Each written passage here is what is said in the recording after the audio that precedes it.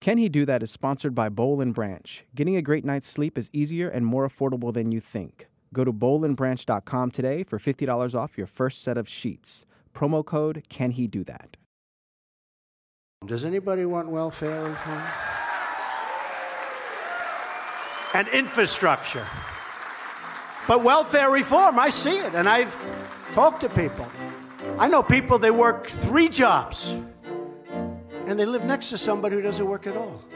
And the person who's not working at all and has no intention of working at all is making more money and doing better than the person that's working his and her ass off. And it's not going to happen. Not going to happen.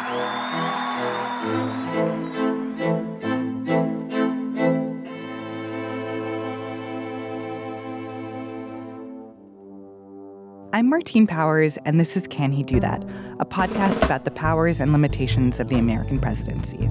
And this week, we're talking about the social safety net, federally funded programs and subsidies designed to help the poorest Americans. This is Medicaid, this is SNAP, or food stamps, this is housing allowances. And since last year, the Trump administration has been taking steps to reduce the number of people who use these benefits. In particular, Trump wants to institute more work requirements to make sure that able-bodied adults who get help from the government are either going to a job or actively looking for a job. It's not a new idea, but it's an idea that President Trump is pursuing with particular intensity.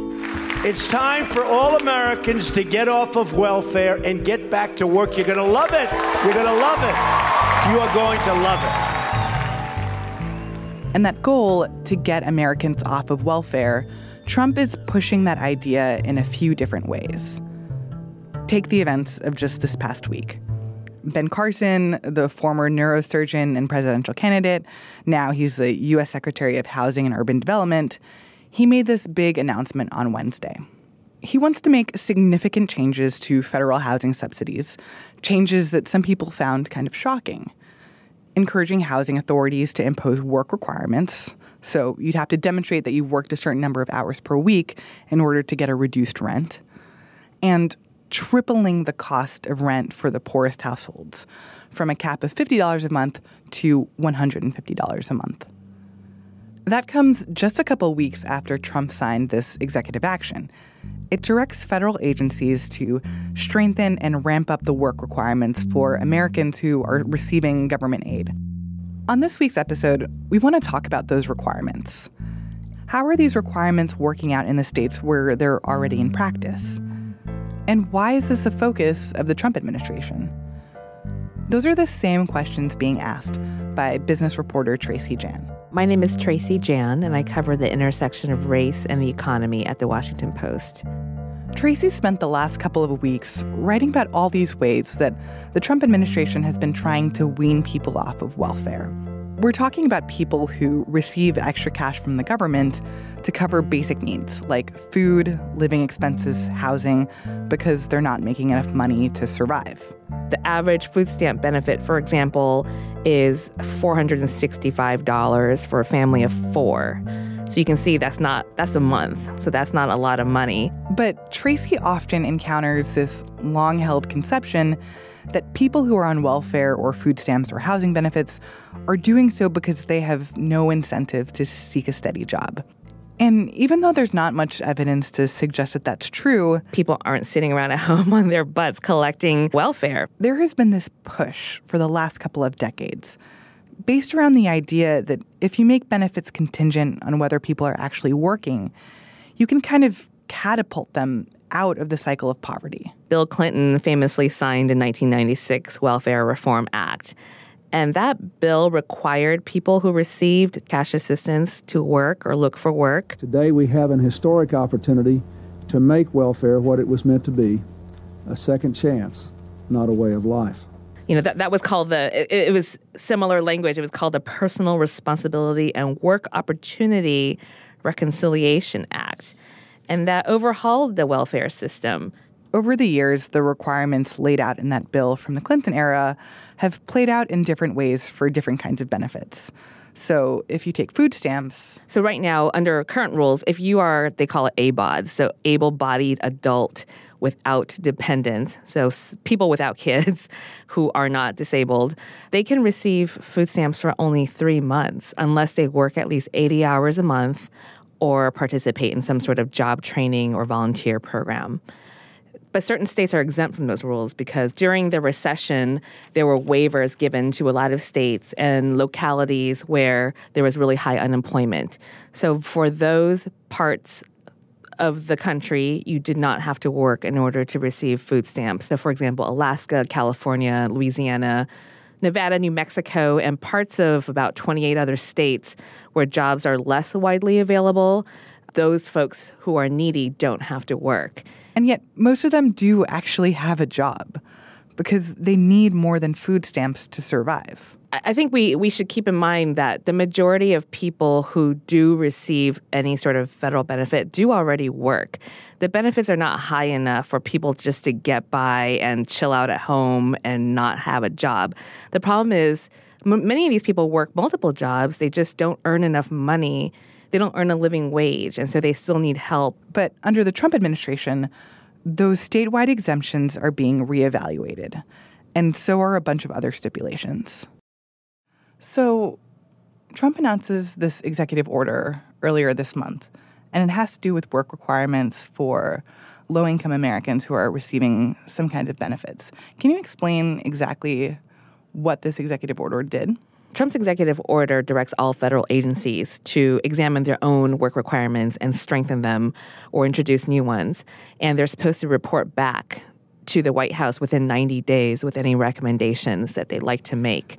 So basically, each of these departments, like Treasury, Agriculture, Commerce, Labor, Health and Human Services, Housing and Urban Development, Transportation, the Education Department, they're all supposed to take a hard look at the kinds of public assistance programs that they already offer and then figure out possible ways to scale back on what recipients would receive.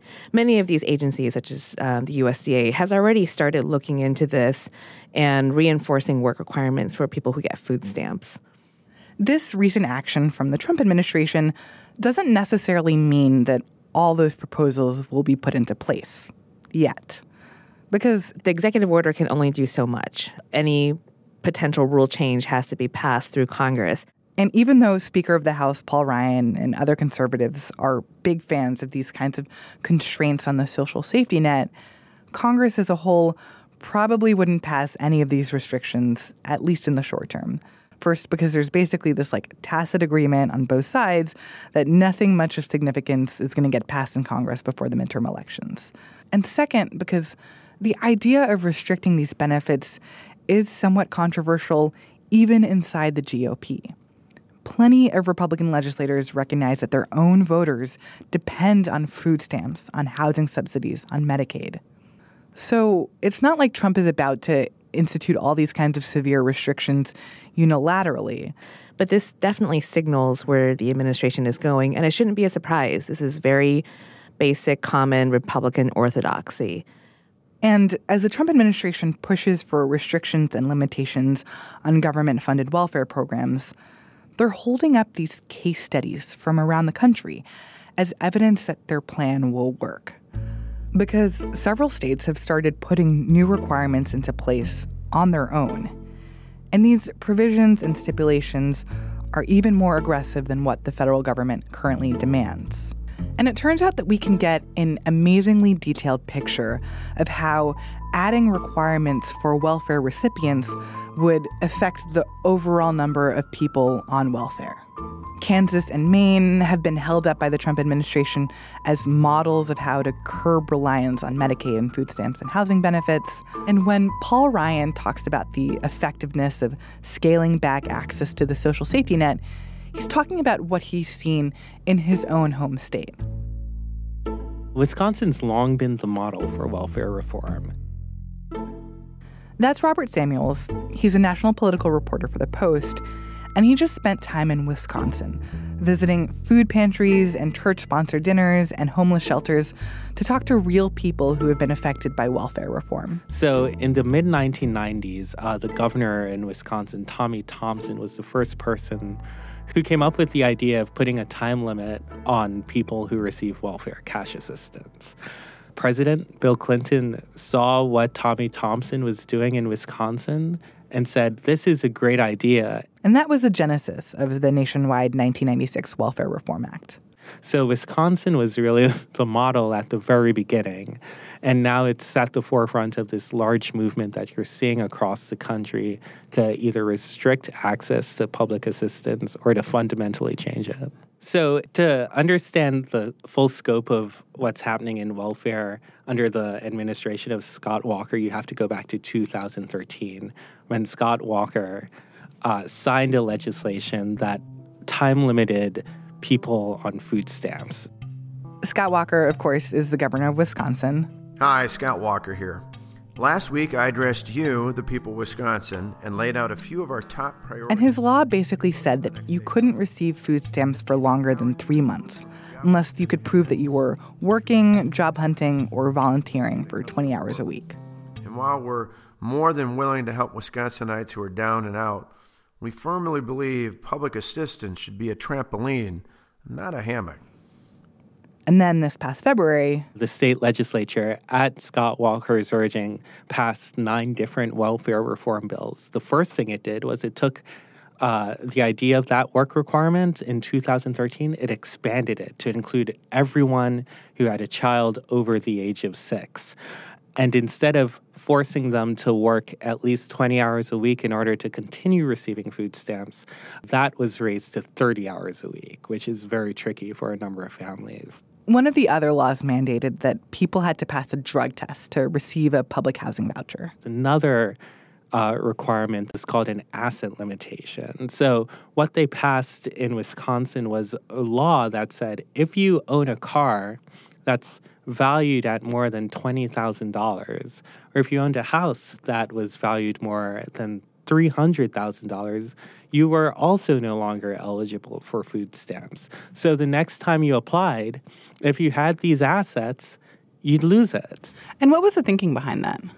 The thinking behind that was there was a belief that there was a lot of fraud going on in Wisconsin and that you had people in fancy cars and living in giant mansions, those are Scott Walker's words, not mine, showing up and taking money from taxpayers by buying things with food stamps. Now, I think it's important to note that there's no real evidence of that. The rate of fraud for food stamps is about 1.5%.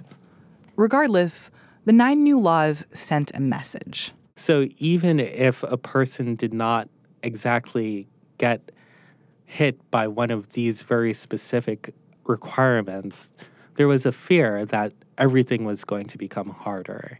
And so I went out trying to figure out how to tell that story, and the story of people who are looking at this new wall of legislation and trying to figure out how it's going to affect their ability to put food on the table.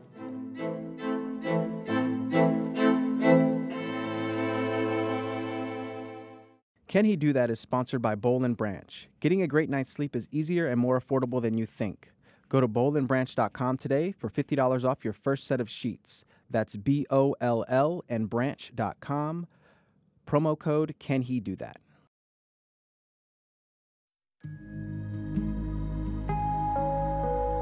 So the family that you ended up focusing on, how did you find them?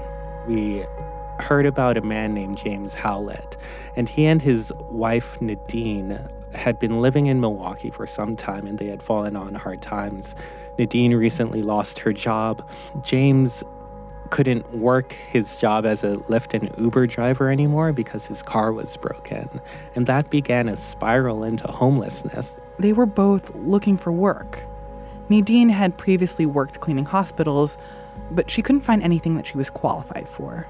And though James had previously worked as a heavy machine operator, he had this knee injury, and it prevented him from going after work in Wisconsin's growing manufacturing sector. So for James Howlett, how did his day-to-day life change after these things were passed? So James's life changed in that it increased his anxiety about everything because he was looking at a car which was broken down, not really working, and realizing that even with a broken Ford Fusion, it could be valued at more than $20,000, which meant the next time he applied for food stamps, it would be dubious if he and his family would be able to get them.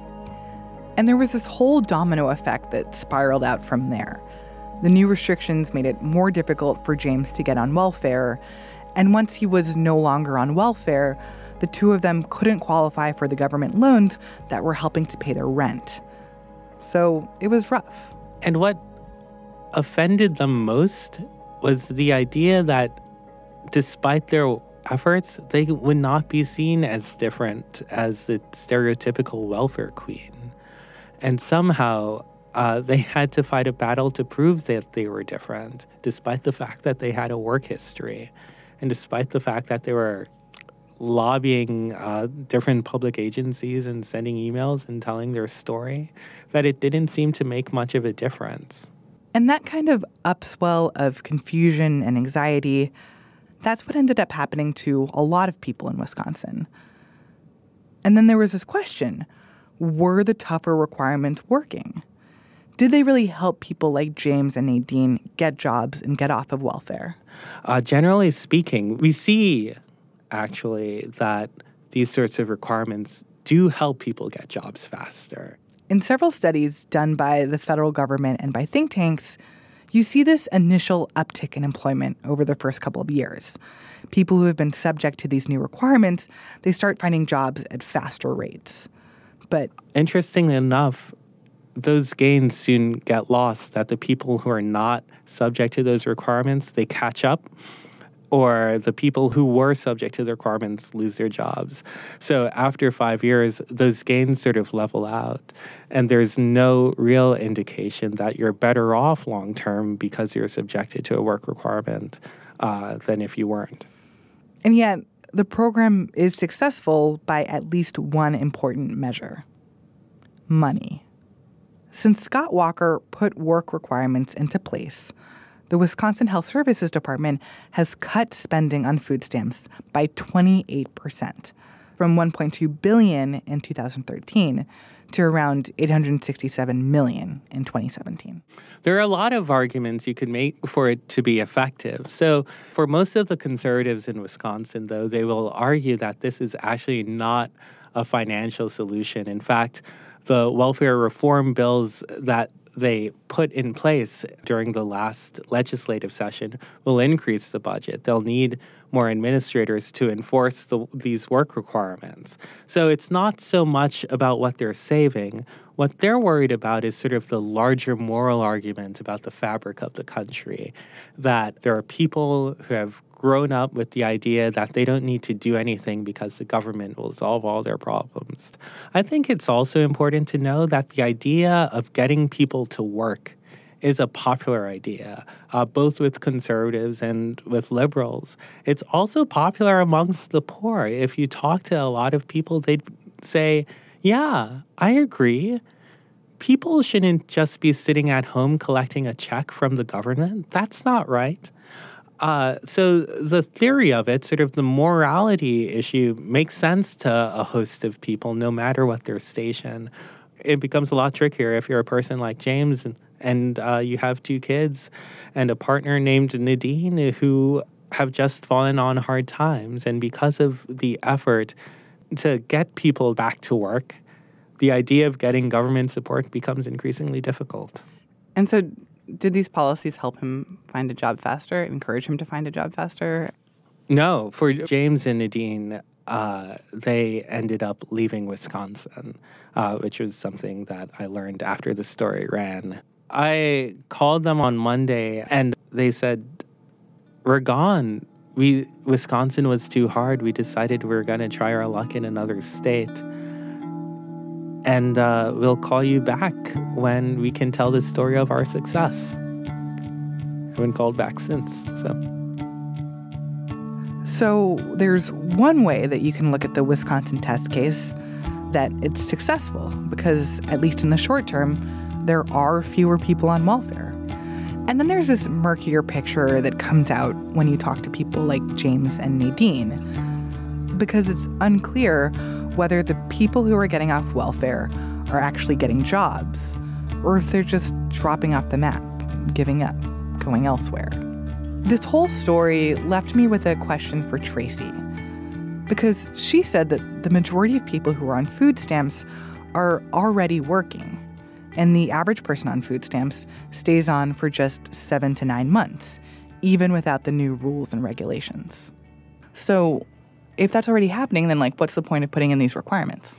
It saves the federal government money because these programs are expensive, and the more people you kick off of the welfare rolls, the more money you save. That being said, the Republican tax bill that was passed at the end of last year will be adding more than $2 trillion to the federal deficit over a period of 10 years. And so politically, it's not just about saving money, right? It's about where our government's priorities are, who we want to spend it on. So if it's not actually about spending money and it's more about political priorities, what is the Trump administration trying to do here? What's the political messaging? What's the goal? So these changes that the Trump administration is proposing is obviously not new. He's hinted at this in his last 2 budget proposals, and it also hews to traditional Republican orthodoxy embraced by Paul Ryan, as well as groups like the Heritage Foundation. It's this pull yourself up by the bootstrap ethos, the dignity of work and independence. But it's this messaging of not relying on the government and to help yourself. And that's not to say that there's not a need for dramatic changes to America's welfare programs. You can point to a lot of evidence suggesting that the way things are now isn't working. Poverty rates have barely moved since welfare reform 2 decades ago. Many of the federal grants that are allotted to states for welfare, they aren't actually even being used to provide welfare.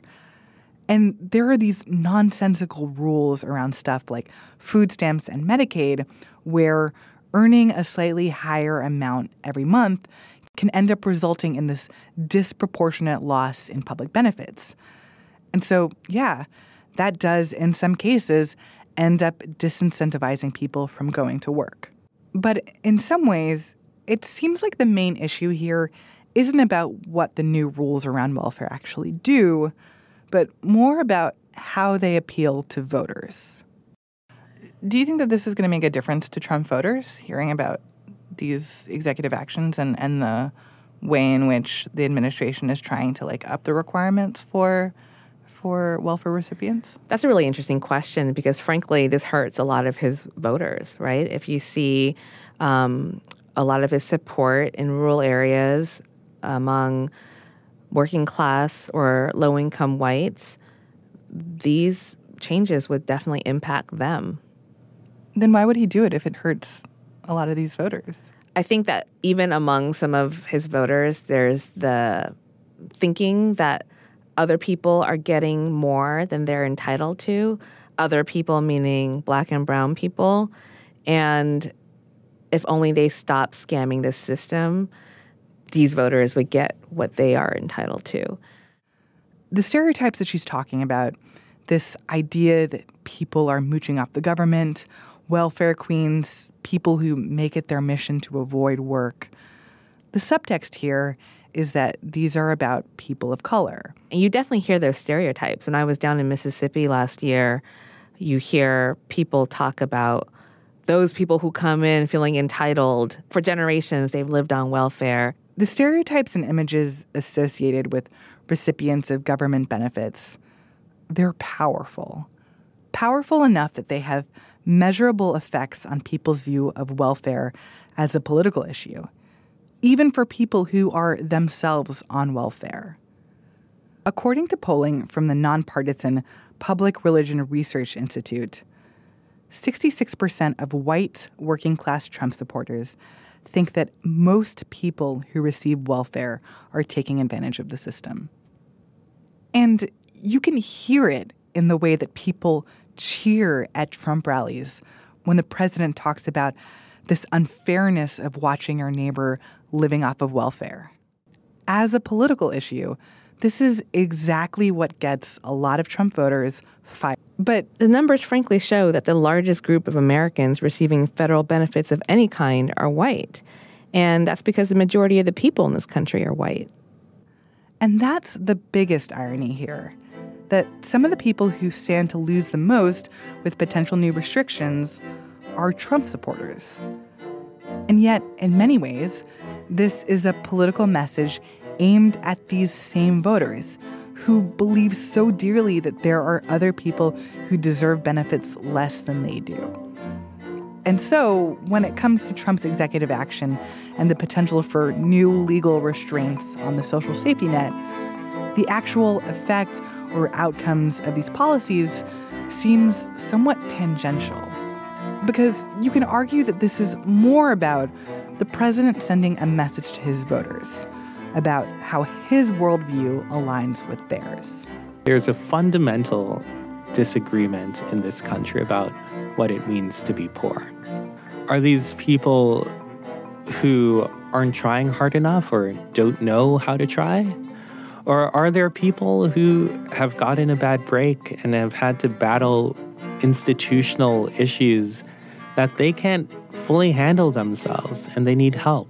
But for people like James and Nadine, or the people who work with them to try and help them get by, the idea that people were on food stamps because that's a better life than working or going to a job, it struck them as being fundamentally and curiously untrue.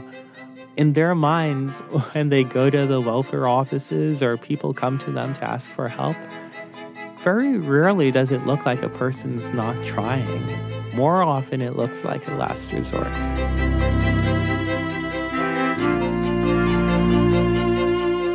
Thanks for listening to Can He Do That from The Washington Post. If you enjoyed this episode, don't forget to rate and review us on Apple Podcasts. Check out previous episodes at washingtonpost.com/podcasts or find us anywhere else that you listen. Can He Do That is produced by Carol Alderman with design help from Kat Riedel Brooks, logo art from Loren Boglio, and theme music by Ted Muldoon. I'm the host, Martine Powers, filling in for Allison Michaels. Special thanks to Tracy Jan and Robert Samuels for help with this episode.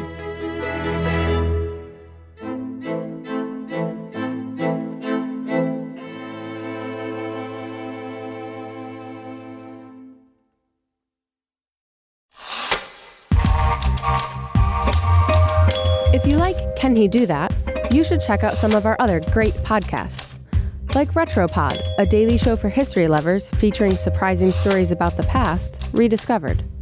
Or try Cape Up with Jonathan Capehart, where Jonathan brings you the voices you need to hear on the topics you try to avoid. You can find these shows anywhere you listen to podcasts and learn more online at washingtonpost.com/podcasts. The Washington Post.